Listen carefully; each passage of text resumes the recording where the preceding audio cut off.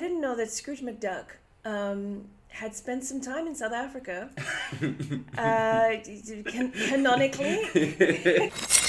Let's just get it out there, guys. Is Elon Musk Scrooge McDuck's nemesis? Probably they were naming ships alphabetically, and they got to X, and they were like, oh, crap. Another xylophone. Maybe the Simpsons is actually alt-right. Like super alt-right. So far right, you don't even see them coming.